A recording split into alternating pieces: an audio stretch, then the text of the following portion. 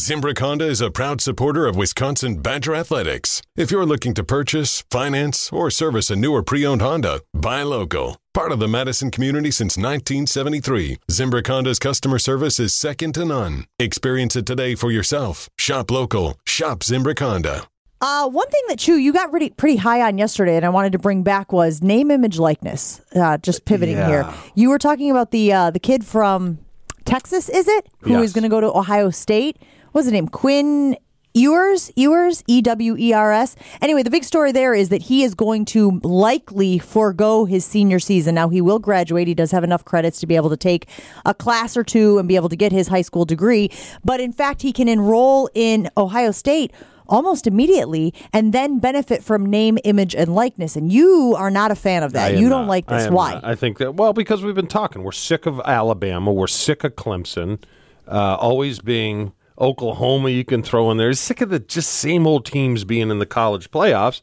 And even Saban said it. I believe he said really it's really not fair because Alabama is going to use this as a recruiting tool where the quarterback hasn't even played a down yet, and he's almost made $1 million in a name and likeness. Yeah, but that has nothing to do with retooting because but he's it's old? not fair to your Purdue's. It's not fair to your Vanderbilts. It's not fair. You could argue that football's not fair. Playing football is not fair for. But I mean, for Vanderbilt, some of those Missouri. If the whole purpose to expand the college playoff is to get new blood in there, it's just a disadvantage. But how does the name, image, and likeness play into that? Like this kid has already he's got bleach blonde hair. He's got a mullet. He's one of the best quarterback. He is the best quarterback in this recruiting class.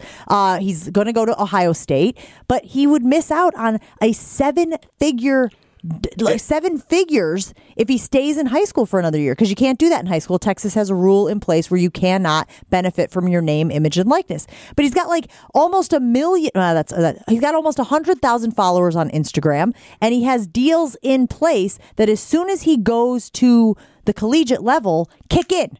And that's money on the table. I agree.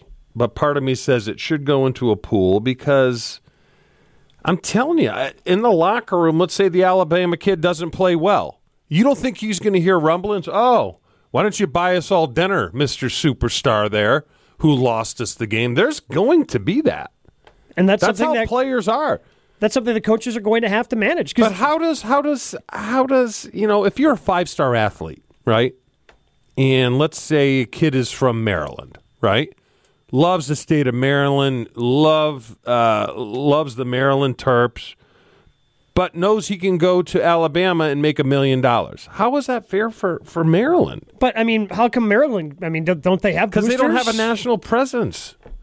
But, I mean, right? But if you're good enough, like you've got boosters not at Maryland. You're not going to have the exposure. Maryland's on got what? Under Armour money. Big Ten Network you're going to be on. You want to be on Big Ten Network or do you want to be on ABC, the game of the week 6 times a year at 8 o'clock at night? Well, we have absolutely said it, and that's part of the demise of the Pac-12. Part of the demise is that people aren't seeing them, right? And that sounds so remedial, but the fact of the matter is, if you're not tuning into those games, there's not a recognition at the high school level and before that of like, unless you grow up in those Western states and you were part of that legacy, you just aren't aware of those programs. You're certainly aware of the Alabamas. You're certainly aware of the Clemsons. You're certainly aware of the Ohio States and the Notre Dames and the programs like that are just, that, like you said, have the spotlight on them. But that's always been the issue. This to me is more of, if you have the opportunity, if you have marketed yourself in such a way throughout high school, and as we know, high school football in high school, Texas high school football, that is, there you go, is enormous, right? Yeah. So this kid is not only, one of the top recruits in the country, but he comes from one of the biggest states as far as a recruiting pool goes. He's, again, the bleach blonde hair. Like, I think you're going to see more of that. That's what I think you're going to see. I think you're going to see more people going the Gardner Minshew route of trying to differentiate themselves, trying to make themselves quirky, recognizable, like doing goofy stuff to try to get that, because that's how you get the followers on social media, and that's how you get the the attention from these billion-dollar brands that want to invest in you. I just think we want parity, and this is just going to hurt parity. Well, but really parity doesn't exist in college football. It didn't exist before this. Yeah, but it's I not think going to we exist want it after to, though. Don't we want it to? Don't we want? I've always been a huge underdog guy. If I have no vested interest in two teams playing, yeah, exactly. You'll pull for the underdog. I will pull for the underdog. You know, I don't think there's going to be an underdog anymore. More drama. Yeah. Better storyline. Yeah, no, I agree. And it's always been, and I like Nick Saban. I love how he runs his program. But if you give me 22 5-stars and you're going up against, another school that's got 3 5-stars, I mean, how don't you win? But I love what you said. You said, I love Nick Saban and I love how he runs his program. Are you trying to tell me that Ryan Day, by bringing this kid in, this Texas kid, his name is Quinn Ewers, by bringing him in, he's 18 years old, that he's not running his program well? I mean, he's one of the best quarterbacks in the country, and he's going to Ohio State. No, I know who's another powerhouse team. I want to see. I want to see that kid go to, I don't know, a peripheral school. Look, but he's from Texas, so let's say what? So Texas A&M, so Texas, so you know what I mean? What are some of the programs there that but instead of now the next 5-star, following in line and being the backup and sitting behind Ewers for a couple of years, wouldn't he just go, okay, so Ewers is making 7 figures there, there's not the money opportunity, wouldn't he go then to potentially someplace else to get his No, because NIL? there's not let's take Nebraska for an example, right? Was a powerhouse. Right? Great school, great football program.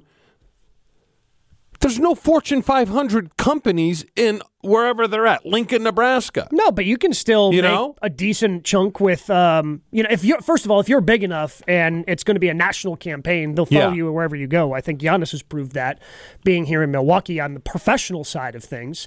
But, I mean, Nebraska still has, plenty of boosters with a lot of money that would be willing to, have this whatever kid. Put it this way, if I'm a 5-star athlete, right? Yeah. And everyone in the country is recruiting me, my first thing is, okay, let's look at how good they are, look at the school, and how much money I can make by attending their university. See, the fact of the matter is, I'm not going to Purdue.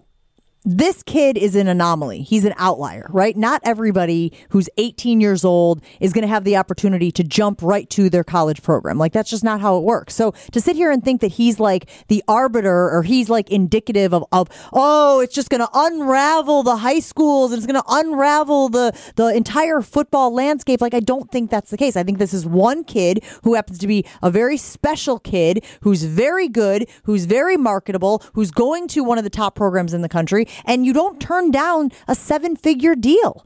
And he hasn't even made his decision yet. This is all just leading towards he could enroll in Ohio State by August 3rd, which is when their camp actually starts. I'm telling you, Jen, there's going to be funky stuff that goes on. There's already and I don't know if organized crime gets involved, but this is how it happens. It's like, ooh, I can give these kids money now. Let's find a way to do it. Let's get in the ex receiver's head who doesn't catch a lot of balls. I'm telling you, that's how. Speaking from someone that went to Boston College, point shaving much, where it happened twice.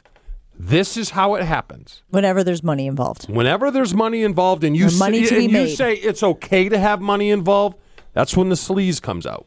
But there's so much money already involved.